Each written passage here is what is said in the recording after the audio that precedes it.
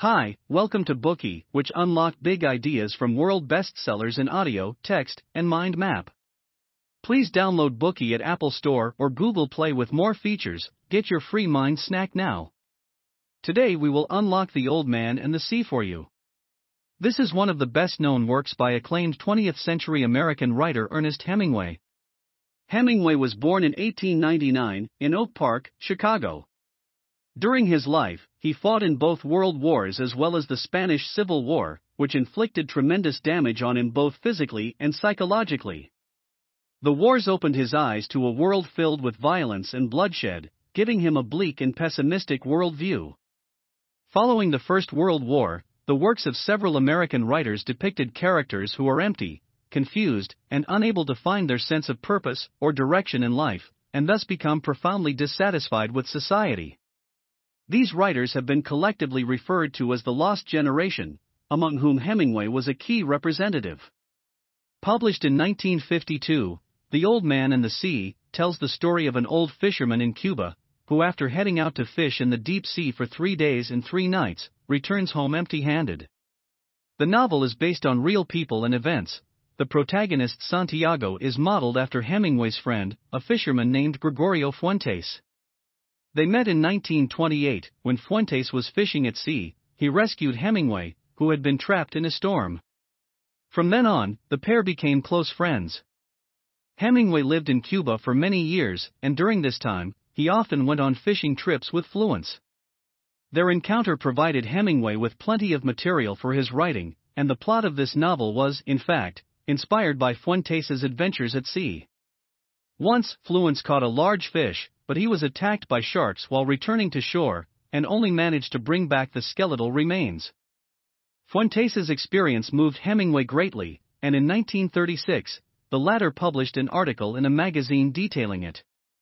After the Christmas of 1950, Hemingway began to write The Old Man and the Sea, while still living in Cuba.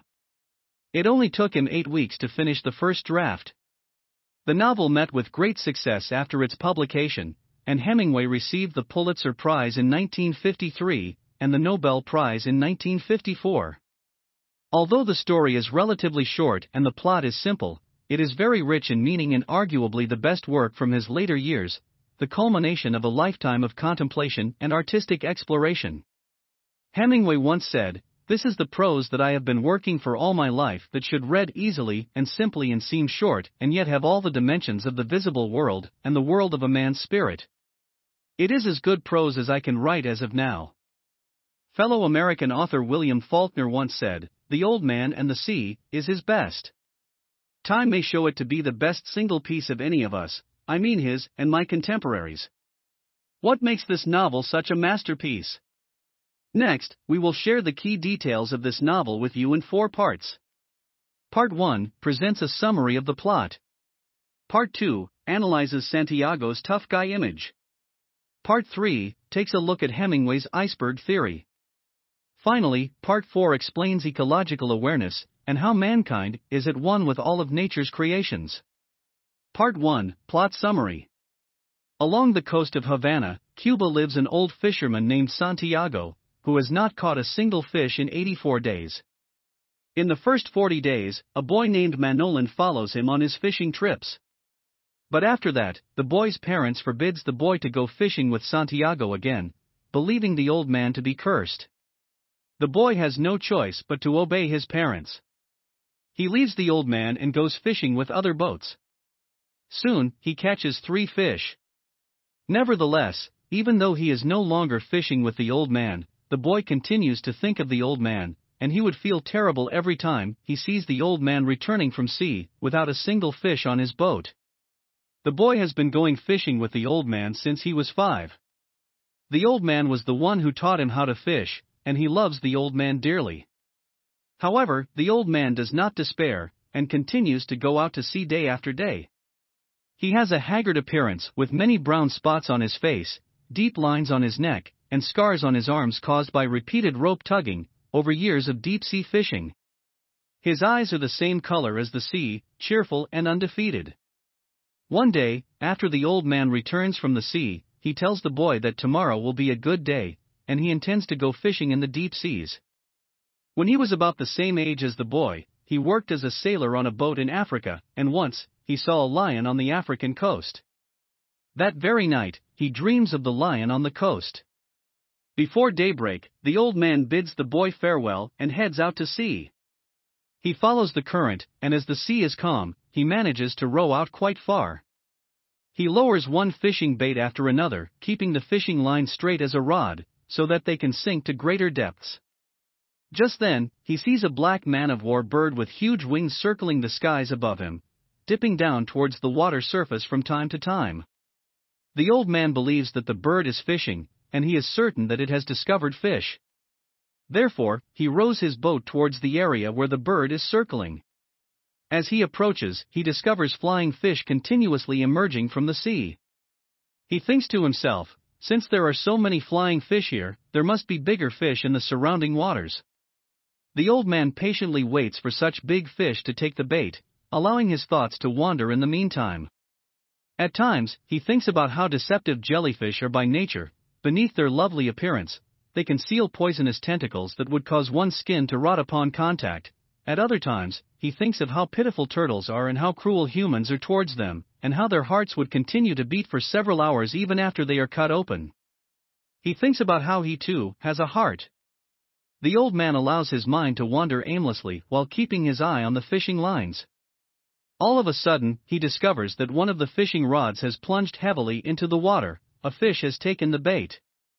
He tugs tentatively on his line, to gauge how big the fish might be. After that, he holds the line loosely in his hand until he feels it moving. Based on the strength of the movement, he is certain that it is a large fish. The old man keeps saying, "Just smell them. Aren't they lovely? Don't be shy, fish. Eat them, God help him to take it." Then, when he senses the weight on the line getting heavier, he unrolls a bit of the coil, but the weight on the other end of the line keeps growing heavier. He tugs on the fishing line violently, moving both arms continuously in a rigorous motion, attempting to pull the line towards him with all his might. However, the fishing line still fails to budge even a little. It has been pulled so taut that droplets of water are spurting from it. The old man does not dare to exert any more force for fear that the line might break.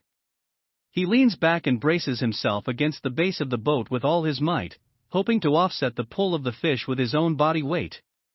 The old man and the fish are locked in this precarious balance as the fish continues to swim forward in a northwestern direction, pulling the boat along with it. The old man is relieved that the fish is swimming forward instead of sinking downwards. If it sinks, he wouldn't know what to do. He also wishes that Manolin was there with him, for the boy would be able to help.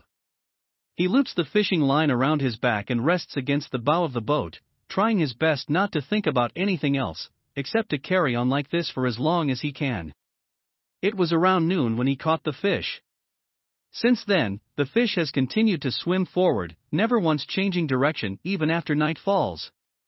Similarly, the old man continues pulling on his fishing line and maintaining a stalemate with the fish. Just then, he sees two dolphins alongside his boat, and hears them leaping up above the surface and spraying water from their blowholes. He thinks they are engaging in play and truly in love with each other. At this thought, he starts to feel sorry for the large fish.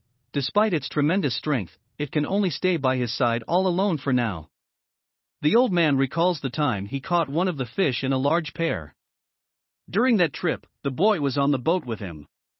He caught the female fish, while the male fish circled his mate in a state of panic. After the old man clubbed the female to death, the male leapt high into the air with its pectoral fins widespread, as if trying to see where the female fish was. The old man is overwhelmed with sadness as he recalls the scene. He misses the boy dearly and wishes that he was here with him right now. It is almost daybreak, and the old man decides to cut the line from another rod's and tie it to his line as spare.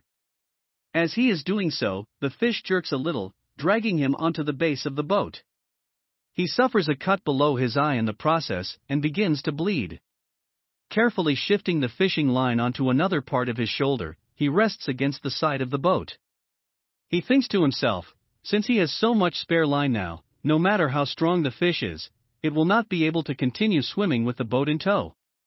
In a soft voice he says, "Fish, I'll stay with you until I am dead." The old man had also caught a small tuna before this large fish, and in order to replenish his strength, he slices up the tuna with his knife and begins to eat it. However, he starts to get a cramp in his left hand, which has been holding on to the fishing line. He prays for help as he eats, hoping that God will make his cramp disappear. Today we are just sharing limited content. To unlock more key insights of world-class bestseller, please download our app. Just search for BOOKEY at Apple Store or Google Play. Get your free mind snack now. Dir hat dieser Podcast gefallen? Dann klicke jetzt auf Abonnieren und empfehle ihn weiter. Bleib immer auf dem Laufenden und folge uns bei Twitter, Instagram und Facebook. Mehr Podcasts findest du auf meinpodcast.de.